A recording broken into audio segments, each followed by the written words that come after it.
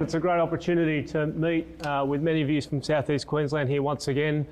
What's really impressive is the age, experience and rank spread of those in the room, which again is a pretty broad demographic of those that serve in the field army, which is the one the taxpayer actually values, and that part of the army that generates military hard power. But also welcome to those who are watching this event via live stream. And again, in the context of having lived through the second biggest pandemic in the last 110 years, the scale and speed of adaptation to allow our people who are unable to be here today to access this kind of learning is a real credit to the Cove in the first instance, but also the learner, being all of you in the second, in that you've been able to be progressive, be adaptive, and accept some of these non-traditional indirect forms of education. So my thanks to you in that regard. General Ryan's brief this morning really did set the context, and nothing that you're about to experience now which will disagree with any of that.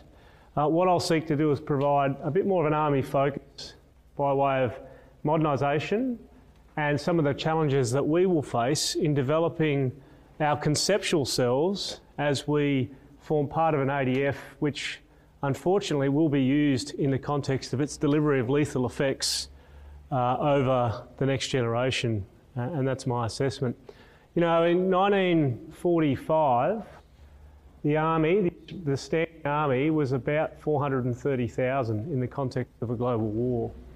By 1949, the army was less than 5,000. So in 4 years it demobilised. The emergency on the Korean Peninsula obviously came about in 1950, and the army, at no notice, was unable to generate the kind of forces that would form part of that UN peacekeeping effort from Australia just 4 years after the end of the Second World War. It relied on those troops that were part of the British Commonwealth Occupational Force in Japan to generate what would become our ground force presence in Korea. Through the 50s and 60s, in the context of the Cold War, we grappled with the notion of what the Americans called the pentomic age and the impact that would have on land forces. And the US really focused on the pentomic division, which was how a land force would survive combat and battle in the advent of a tactical nuclear exchange or a broader global nuclear war. Our version of that was the pentropic period, and again we tried to reimagine what was the unit of action for the army, and those experiments in the 50s and 60s in the context of the Indonesian confrontation, of the Malayan emergency, and then as we scaled into 1965 into the Vietnam period, were largely seen as a failure. To be fair, and in the context of General Ryan's point, that's a bit harsh because the learning, whilst it didn't match the objectives of those pentropic experiments, nonetheless set the conditions around that Australian way of warfighting as it was described from 65 through to 71, 72 in terms of our counterinsurgency efforts in Vietnam. A very successful counterinsurgency effort from 1950 to 1960 as part of the Malayan emergency response. But then post-Vietnam, as the Americans, quite bruised from that experience, used reform to drive a reformation in army, and that developed what was known as the Airland Battle Doctrine. General Don Starry was and SLA Marshall were really the sort of initiators of that activity.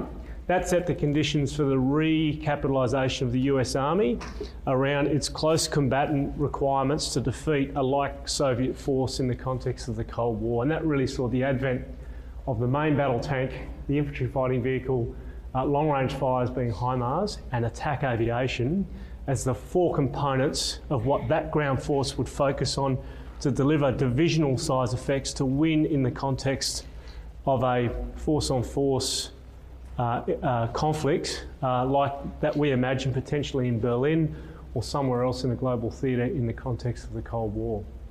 91 comes along, the Soviet Union collapses. Francis Fukuyama calls this point the end of history. Conflict is something that is no longer relevant to the human condition because we can policy and talk and cooperate our way out of it. Of course, that ignores the nature of humans, okay? And we then move through that period of the 90s trying to reimagine ourselves as an army, which was subject to various reforms from the army presence through the Defence White Paper in 1987, which really focused on the Defence of Australia doctrine, which saw Army, chasing thugs in thongs on the mainland because the Navy and the Air Force would take care of the rest. And then the affordability challenges, which was the Army that I joined in the early 90s, where we were flat out broke and we struggled for a role. And we had excellent soldiers, NCOs and officers whose combat experience was sacrosanct in the context of how we trained, but the question was it relevant to how we were going to fight? And again, that's not a criticism of anyone. They were stalwart professionals. They carried the Army in that interwar period, if you like, that set the groundwork for what we would then rely on, starting from the East Timor intervention of '99 and then through the conflicts of millennial age, concluding with our presence in Afghanistan this past week. The reason I bring all this up, from the period of the end of the Second World War through to largely the period that we're now all in, is to say that change is a constant. It's been a constant part of the Army.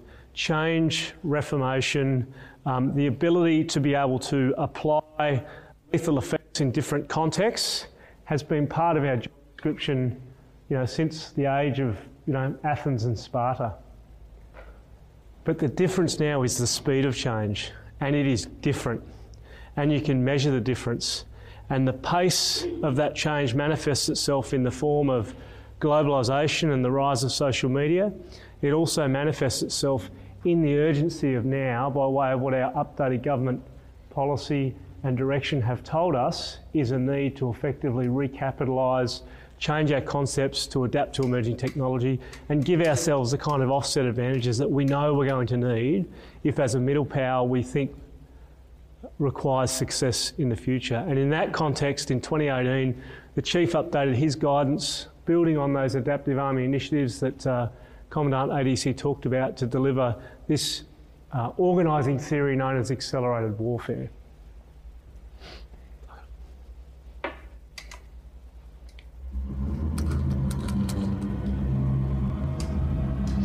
We live in an era of increasing competition, where the rules-based international order is coming under pressure. We need to meet the challenges of future conflict. We need to prepare for accelerated warfare. Accelerated warfare has presented us with a new operating environment, an operating environment that is crowded, complex, interconnected, technologically advanced, lethal, and uncertain. Our response to these challenges must see us become future ready, and this starts with how we prepare for war. Our region is becoming increasingly defined by a changing geopolitical order and operating spectrum. At the same time, the pace of urbanization and regional competition in littoral environments is bringing its own form of complexity. These trends are a major factor in accelerating the speed and dynamism across diplomatic, informational, economic, and military interactions. The threats in our operating landscape are changing. Adversaries, including violent extremist organizations and state-based threats, can now control and influence across all operating domains of conflict. The advent of rapidly evolving, easily accessible technology offers advantages to both established powers, non-state actors, and individuals. Low-cost swarming technologies and the ability to sense and strike from long range are increasing the vulnerability of major military systems. Future strike capabilities will not just be physical, but digital. They will be executed at the speed of a mouse click. Sophisticated anti-access area denial capabilities will deny opposing militaries the ability to maneuver. Military networking will be critical in terms of generating a system capable of cooperative engagement. This will make distributed systems that are smarter and smaller essential to survivability. While the nature of war as a contest of wills is enduring, disruption is rapidly changing war's character. These characteristics include the convergence of big data, artificial intelligence, machine learning, robotics, and unmanned autonomous systems with precision weaponry. Fused and synthesized information for decision superiority will be an essential battlefield enabler. The test will be to protect this information from disruption and deception. Technology is not the sole answer. Our challenge is to underpin technological change with a joint warfighting philosophy. This philosophy must be linked to future investment, force structure, and logistics transformation to be relevant in a modern operating environment. The reach of sensors and fires means Army must address all domains and comprehensively integrate across them. Space and cyber have not been fully contested in previous wars, and therefore we have limited knowledge for how conflict in these domains will play out in the future. This means our ability to operate in the traditional air, sea, and land domains are at risk of being debilitated from space and cyber. Yet there is also great opportunity in these domains for military advantage. Future conflict is likely to be across domains where networks and integration are the key to generating military power. Our people must be leaders and integrators who contribute to multidisciplinary teams, enabling us to thrive in uncertainty, adapt to change, and generate solutions. We must leverage emerging technology as a potential source of advantage, integrating new technologies within the joint force. We must be physically and cognitively hard to meet the future of war. Future warfare will be fought at the speed of machines, with success belonging to the side who can adapt the fastest, own the time, and best prepare the environment. To meet the challenge of accelerated warfare, we must pull the future towards us, rather than wait for it.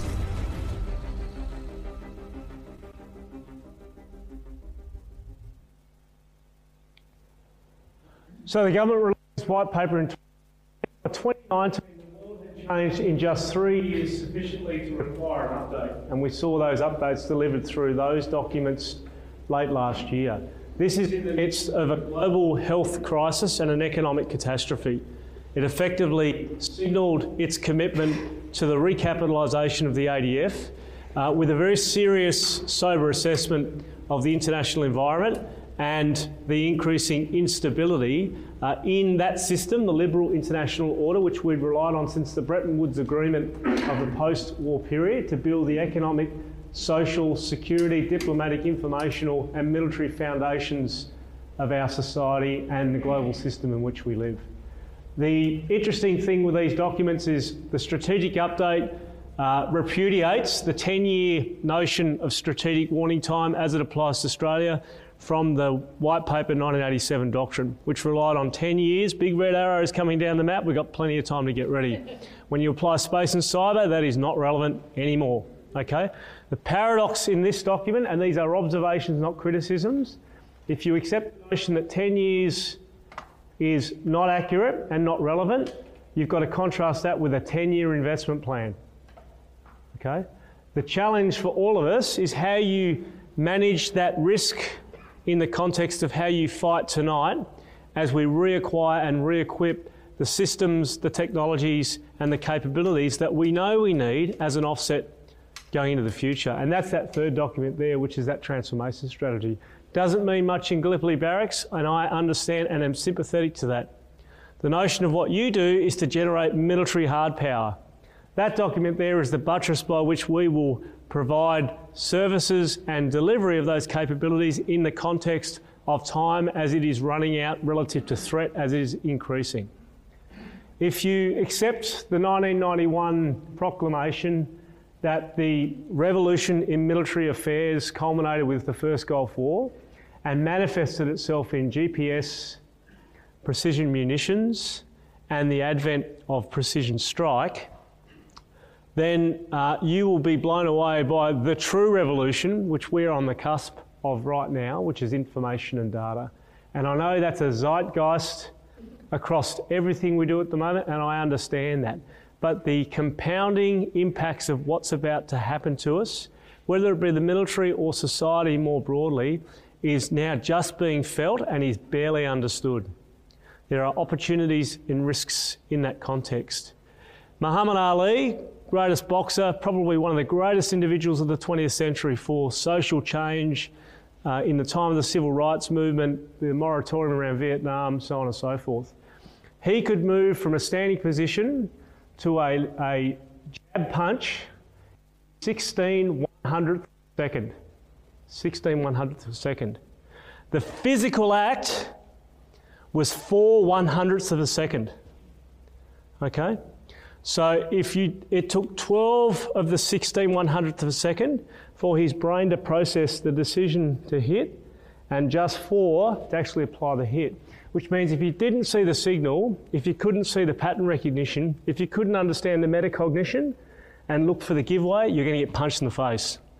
Because that 4/100th, you cannot get out of the way. And so if you apply RLE and the 16/100th of a second from thinking to signalling to punching, where there is latency, where there is opportunity, is how do you drop that, how do you manipulate that at 12/100th? Both from a defensive context, but also from an offensive one. Because as I said, the 4/100th, once he starts moving, you're going to get punched in the face. And your only opportunity to get out of the way is by the change information pattern detection as part of the first 12/100th. And that's synonymous to the challenge we face today as it applies particularly to emerging technology and its impact on engagement, on force protection, and on survivability. These documents are worth a read as professionals. Again, it sets the context. The FSP in particular is how we will resource this recapitalisation.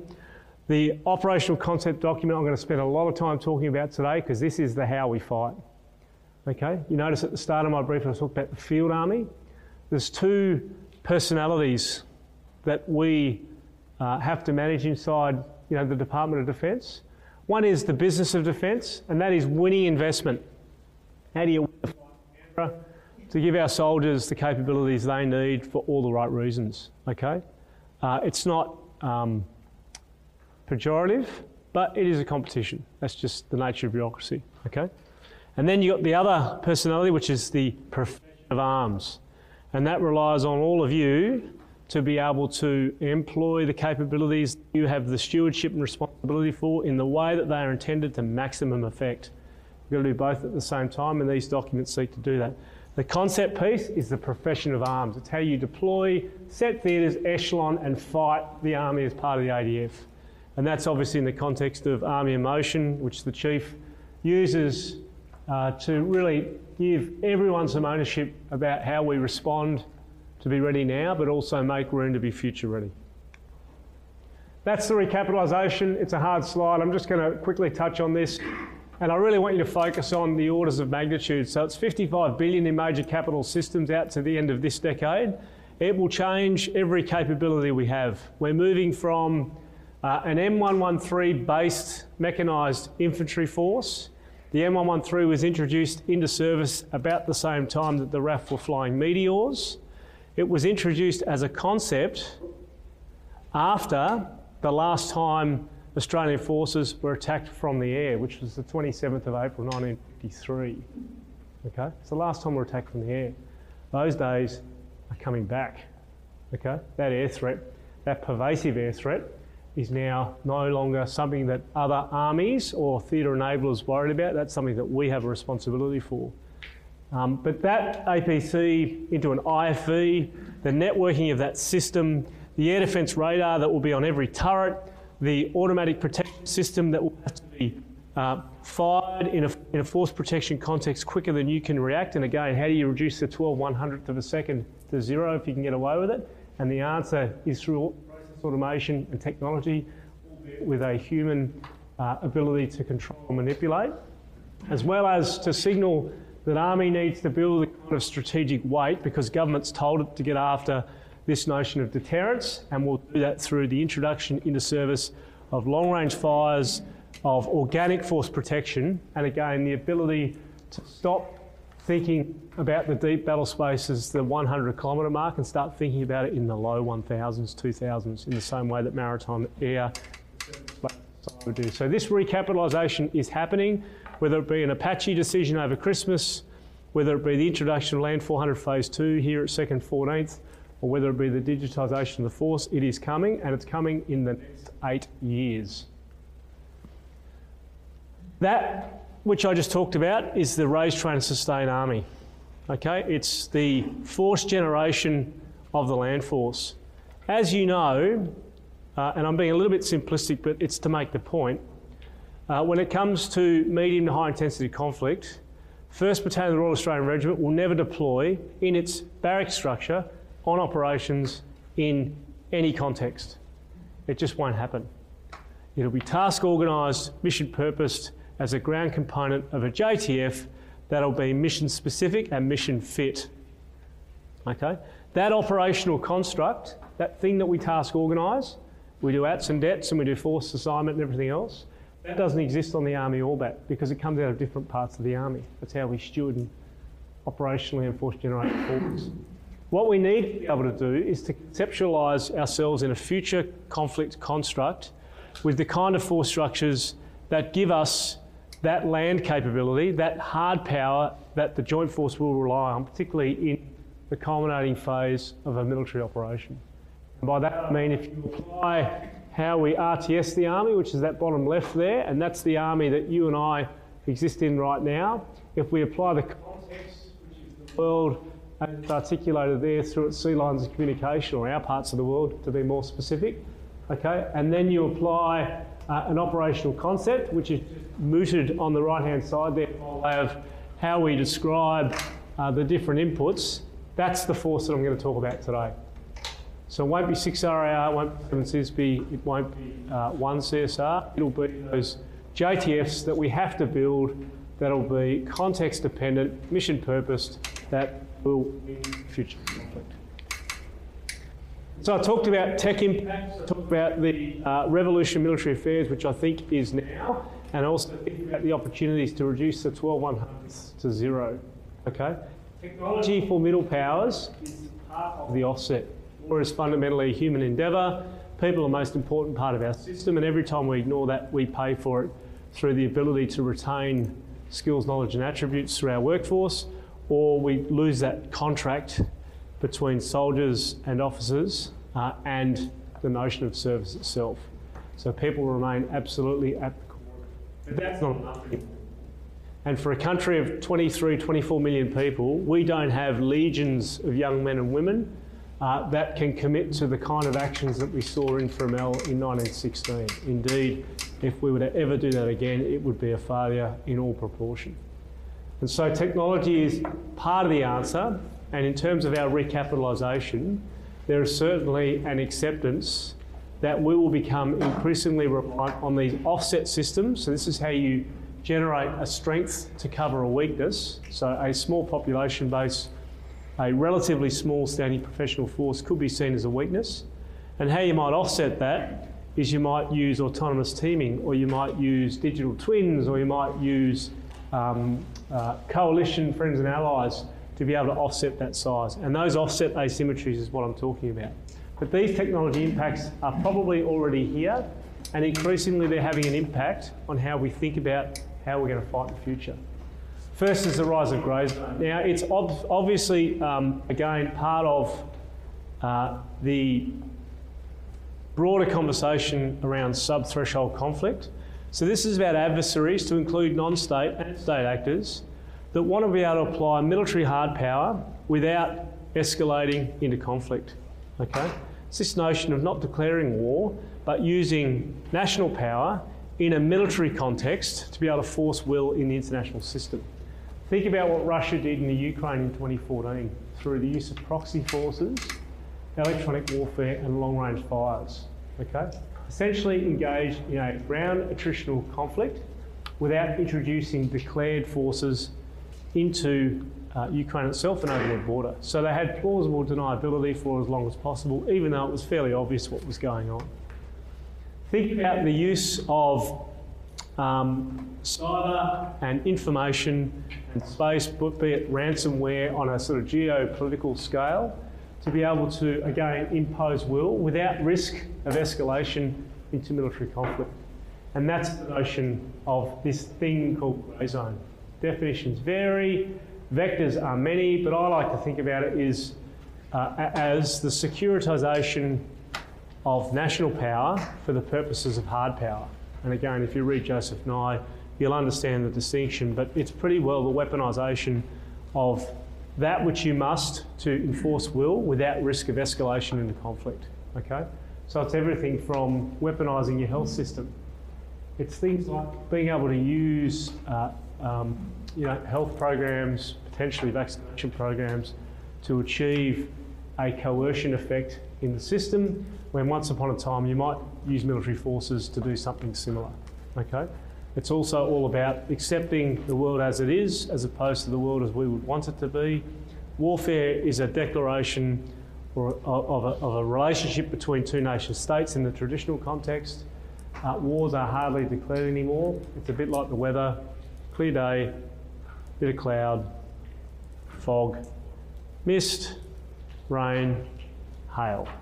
You're not quite sure when it started raining, but you know it's not a blue sky anymore. That tends to sort of describe how conflict sort of evolves, be it state on state or through proxies or what have you. But certainly recognising that the spectrum of conflict no longer fits to a peace, conflict, war heuristic, understanding that grey zone tactics and the non-traditional use of military and non-military power for hard power purposes predates conventional warfare itself.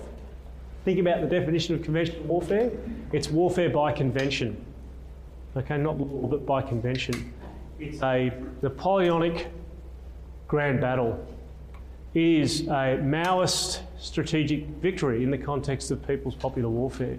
Strategic defensive, mobile warfare, strategic offensive, strategic victory. Napoleonic, you line up, you duke it out, and then you seek terms. Or, you know, to quote a certain Confederate general, it's the firstest with the mostest. That's warfare by convention, okay? This other thing, where we use guerrillas and proxies and other agencies of state to achieve a hard power outcome without necessarily introducing conventional forces or declaring hostilities, it predates modern warfare itself. It never went away.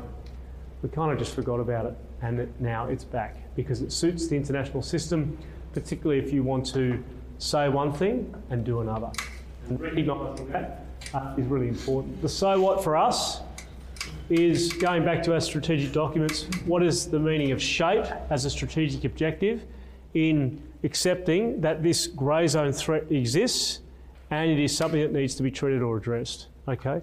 So friends and allies matter. Engagements from an individual level, a training institution, right up to major collective exercises, okay, to build consensus, to do burden sharing, it all matters because it influences the system. It provides a mechanism for us to be able to develop our own grey zone vectors, but also to get in the minds of those who seek to oppose us and perhaps influence their thinking by demonstrating that the costs outweigh the benefits. Okay, we haven't introduced a military response, we haven't escalated, but we forced the decision of a pacing threat or someone else by demonstrating a resolve or otherwise that will preclude their intended course of action. This is and always has been a feature of what we do.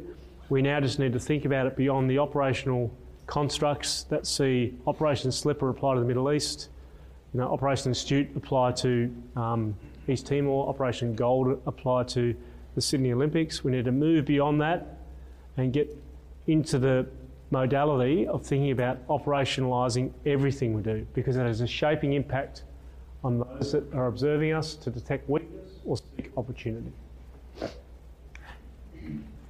Global communications. So whilst we in Australia struggle with the rollout of 5G and the national broadband network, and that's not a criticism, Australia is not Singapore, it's not a city metropolis state, it's a huge country, vast distances, somewhat disparate population, and a real challenge to connect to the standard of 5G. But know that whilst we are rolling out 5G right now, the US and Japan had a high-level meeting a month ago to roll out 6G. So we might get there, and we'll feel good about that, and then we'll reach that point of obsolescence relative to everyone else. So what of that is, again, the pace and scale, the interconnectedness of the global system is only increasing. And again, I'll come back to that Ali analogy. Okay, it's how do you reduce the 12/100ths to give you the advantage to avoid the punch? Okay, global communications represents part of this. Not only is it just a matter of ones and nones by way of technology, the other piece to think about is that which is being passed through those systems. And the speed to invoke, again, what the French call rage militaire, which is how you inspire the passion of the people to a particular cause. And again, if you look in things like the People in Arms chapter of On War, I think it's book 3, that notion of a remarkable trinity focuses on rage or passion. And one of the ways you can do that on a global scale is through increasing access to populations. Think about the outrage of Black Lives Matter. Now again, a very worthy cause and something that people quite righteously felt outraged about.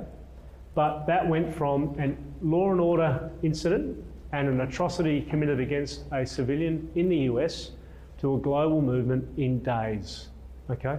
That has not happened before in the way that these incidents can quickly extrapolate into global issues, and that's the most recent example.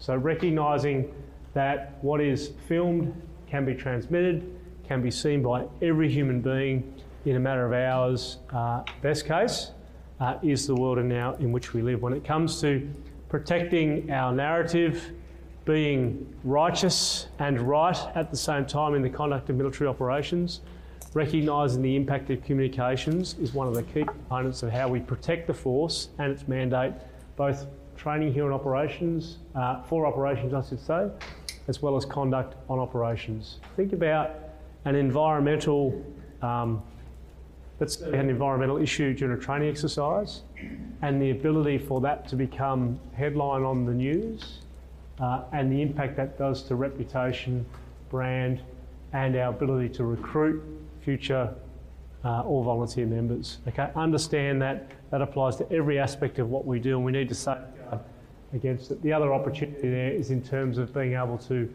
not weaponise, but certainly operationalise global communications and harness the opportunities that 5G and 6G will bring when it comes to our networks and systems. Social media, just sort of furthering on from that comment. So we've all sort of been a beneficiary and a victim of social media. Sort of how I describe it. 2014-15, again moving into Iraq in the context of MH17 has just been shot down. That's a global outrage. I think 370 goes missing, which just is bizarre. How can you lose an aircraft these days? Having just explained to you the connectedness of the world, and now I can't explain how we lost an aircraft with 300 people on board or whatever it was. That's a mystery in of itself. But the impact of social media to inspire first and second generation immigrants leading comfortable lives in Western Europe to go and join a fatalist Sunni movement to then willingly present themselves as targets of US air power was only facilitated through this, okay? So if you're under 25, and I've said this I think to some of you before, about 30% of your lived experience, your sentient being, is looking through the glass of your mobile phone. 30% of everything you do, at least, okay, is looking through the glass of your phone. So the ability to access, you know, the prefrontal cortex of those who are so fixated by these, to be inspired in the context of ISIS to go and join that movement, having previously had no reason or affiliation to, speaks to the ability of social media to again cause outrage, but also generate the kind of rage militaire effect that up until this point was mostly small scale. So the ability to inspire movements on a global level again speaks to some of the asymmetries and offsets that have given hyper-empowered individuals and non-state actors the ability to effectively go toe-to-toe with nation states. Okay? That is something that is different.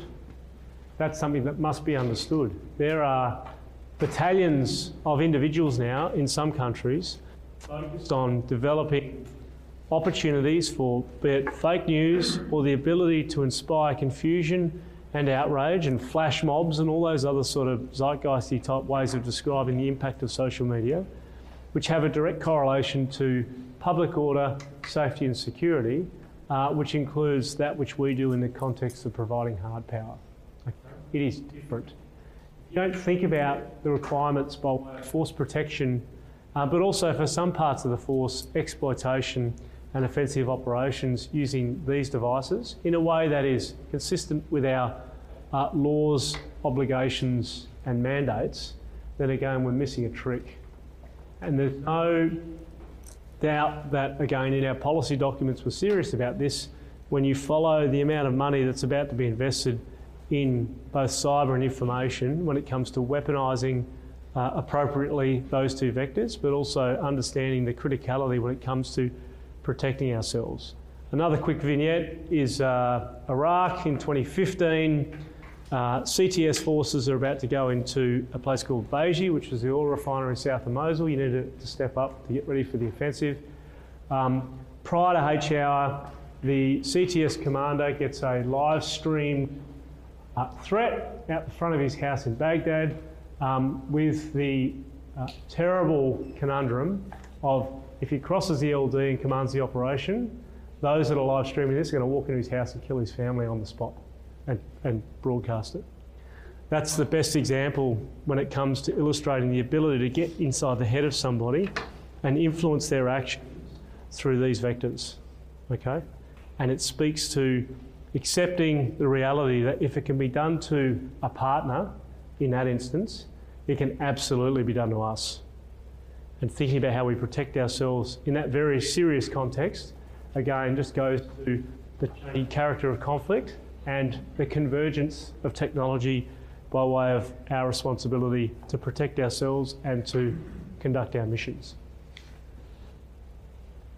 That rising global citizen, talking about hyper-empowered individuals, again speaks to the changing character of conflict. And we know this to be the case. Okay, so whether it be an anarchist assassinating Archduke Franz Ferdinand in the Serbia-Austria conflict, which became the contagion to begin the First World War, or whether it be, Rasputin and his ability to influence Tsar Nicholas II, which again ended badly for them through the October Revolution. Certain individuals at certain points in history can have these sort of compounding effects. When combined with social media and when given the ability to inspire on a pan-regional or a global sort of scale, it can have a profound impact on how we both protect ourselves and also use those opportunities to demonstrate resolve, to coerce, to deter, and ultimately to shape, deter and respond. Think about what's happening on the NATO-Russian border. The use of certain individuals, be they politicians or regional personalities, to be able to deliver very, very precise information effects is demonstrated again in Ukraine and in Azerbaijan, for example, where you can walk 300 metres, so 150 metres on one side, there's the border, 150 metres on the other, and depending on which side of the border you're on, within that very specific range, you can be told two different things by the same individual. If you're on the NATO side, stand there and go, Russians are coming. Get ready, Russians are coming. And if you're on the other side, same individual, NATO's coming, NATO's coming. And it's very, very specific. It can be accurately applied, and again, it's all about influencing decisions, preempting actions, and getting that narrative right when it comes to being able to dominate either future intended actions or to dissuade others from doing what they think they must. And so with that as the admixture of what's always been the case with the operating environment, but is becoming relevant in the context of those technology drivers, part of our response comes back to what government told us to do by way of planning future investment. Just going to touch on some of those capabilities as it relates to the Army, and that which you will see come into the organisation in the next couple of years. First being hypersonics. So this is a technology that, again, brings strategic weight. So if you think about Defence of Australia 187, maritime air or sea air gap is really the domain of those that can fire metal at long distances through the air. Okay? Land forces would do those that will come lucky enough to get ashore and were eaten by crocodiles. Okay? That has changed. So the ability now for air forces to cooperate in long-range hypersonic systems, complements what air warfare destroyers, what submarines, and what air combat groups can do. Okay?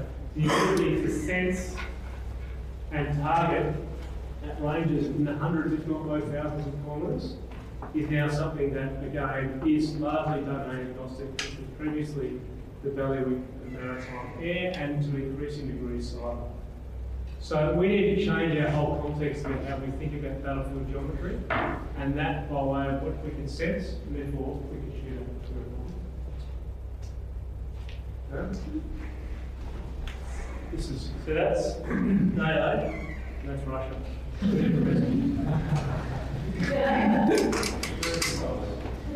And so for hypersonics and the advent of flight technology, this is weapon systems and technologies moving at speed that will overwhelm air defence systems, but also, again, bring that strategic weight to Army that makes it a genuine contributor when it comes to the kind of deterrence, dare I say it, defensive A2AD system that we might see arrayed across our north in the context of shape and deterrence, and that relies obviously on cooperation with friends and allies that previously we just couldn't do, okay? So these systems are coming into defence, they're coming into Army, and being able to reimagine ourselves at distance is critical to how we're going to reconceptualise ourselves. Quantum technology, again, a novel thing some years ago, but increasingly we are reliant on this sort of science, albeit it's an emergent science, the degree of which we don't fully understand. So the integrated circuit, which is intrinsic to every laptop computer, every phone, everything that has a processing function, and the average Australian has 7 devices that they rely on. The integrated circuit relies on using temperature to manipulate an electron to behave in a predictive way, to then be able to pass electricity through a pathway to make a circuit, okay? That's essentially a basic description of the application of quantum technologies.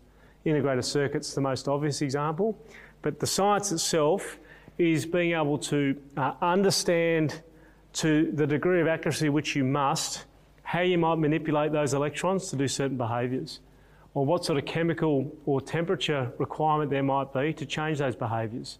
And it's done to such a degree, and it's so precise, that essentially it allows us to manipulate natural forces in a way that informs behaviour. Okay, this is about the manipulation of natural forces at the subatomic level. Einstein called it spooky science, okay, because he sort of dabbled in the dark arts in the 30s and 40s, but only now are we becoming aware of the potential to manipulate natural forces at the subatomic level. What does that mean? It means you can apply a quantum system to an unmanned aerial system that can fly over a complex urban space and can do change detection from thousands of feet into the underground subway sewer system, because the equipment on board is so sensitive and so precise, it can measure ground vibration relative to a certain area which may be under a building or inside a sewer or subway. So rather than sending some poor bugger in there with a torch and hope, you potentially don't need to do that, okay? So that technology, as it applies to high performance computing, sensing, encryption, the potential for it is profound. And nation states, by way of their investment, are now throwing a lot of resource at this. Pleasingly, Australia is one of the world leaders in quantum science. What we lack is the ability to scale through research development and venture capital. But there are opportunities here which will, again, change the character of conflict. The race is to be an early adopter and not a first follower. In terms of what we're doing right now in Army, on the left-hand side there you can see the vectors by way of sensing imagery, comms, cryptography, computing simulation, enablers and countermeasures. And again, we're partnering with industry. We've got Michelle Simmons, former Australian of the Year, working in collaboration with DST to really, again, apply some of these offset systems as early as we can. Robotics, autonomous systems. Again, I temper my enthusiasm by reminding myself that the automotive industry have been using robotics in manufacturing for 30 years, but in the same context, recognise that the 2018 strategy, which was written by some of my staff, and you'll hear from one of them shortly, really has become the catalyst for us to get serious about bringing these systems into service and being, again, able to apply an offset. And by that I mean, how do you increase mass, how do you protect the force, and how do you generate tempo using non-human systems? And this technology is being realised through various endeavours, the optionally crewed combat vehicles you're all tracking, the use of the robotic quadrupeds, again, to de-risk things like high-risk search, and power and energy by way of electrification of some of our heavy vehicles is underway. Again, I won't steal any of the thunder of the team because they'll talk to you about this in great detail. So with all of that, what are we going to do about it? And again, I'm not going to relitigate the recapitalisation because you're all across it. I'm going to talk about it in terms of concepts. How are we going to fight it?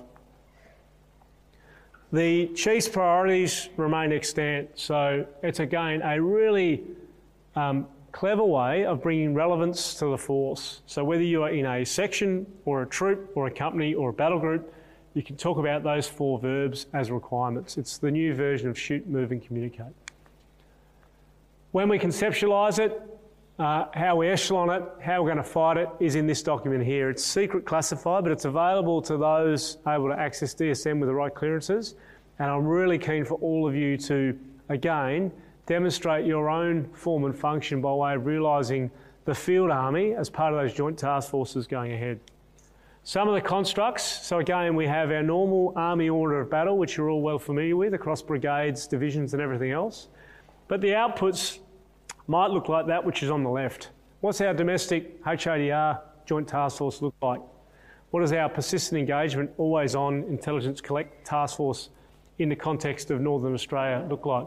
How do we do an entry operation? What is a defensive A2AD across Christmas Cocos Islands, Sunda Straits, Manus Island and East New Britain, Solomon Islands look like? How do we array the force to be able to provide that kind of layered effect going forward? How do we talk to our partners in the region to do this collaboratively? Because we will not be doing this by ourselves. Complex HADR, which is to say a cyclone or an earthquake has gone through and there's a security threat. So that's HADR with teeth from a force protection perspective. Regional lead, if we had to do East Timor tomorrow, how would we do it? And coalition joint land combat, that which we are force designed to, because again, noting the nature of humans, warfare will come tragically, and when it does, we must be ready for it. So the outcomes of that concept, again, need to inform how we're going to transform the force. So for those in 2nd 14th, you know that the CRV is not the ASLAV, okay? It is a 29 to 39,000 kilo vehicle. It has tremendous networking capability. Its force protection is world class, and it will change the way that we conduct armoured cavalry operations for the better. That needs to be conceptualised. It needs to be captured in the form of a unified concept, and it needs to come back up to Army so that we can continue to evolve the force. And so, ladies and gents, just to wrap up, we are transforming the force. The Army is a human-based organisation. That will never be forgotten. The offset asymmetry that we seek manifests itself in fusing new capability with emergent technology and then applying a concept around it that gives us the asymmetries that we know we will need if we are to be successful in the future. What it relies on is a joint mindset, a domain expertise, and the ability to be agile, recognising that the next disruption is coming. And just again to make the point, in the RLE context, as I said, in 4/100th you won't get out of the way. The challenge is how do you do the change detection, how do you see it early, and how do you take that 12/100th, both from a protection point of view to be able to anticipate the punch, but also how do you use that to run your own latency to zero so that you can punch back. And with that, thanks very much for your time.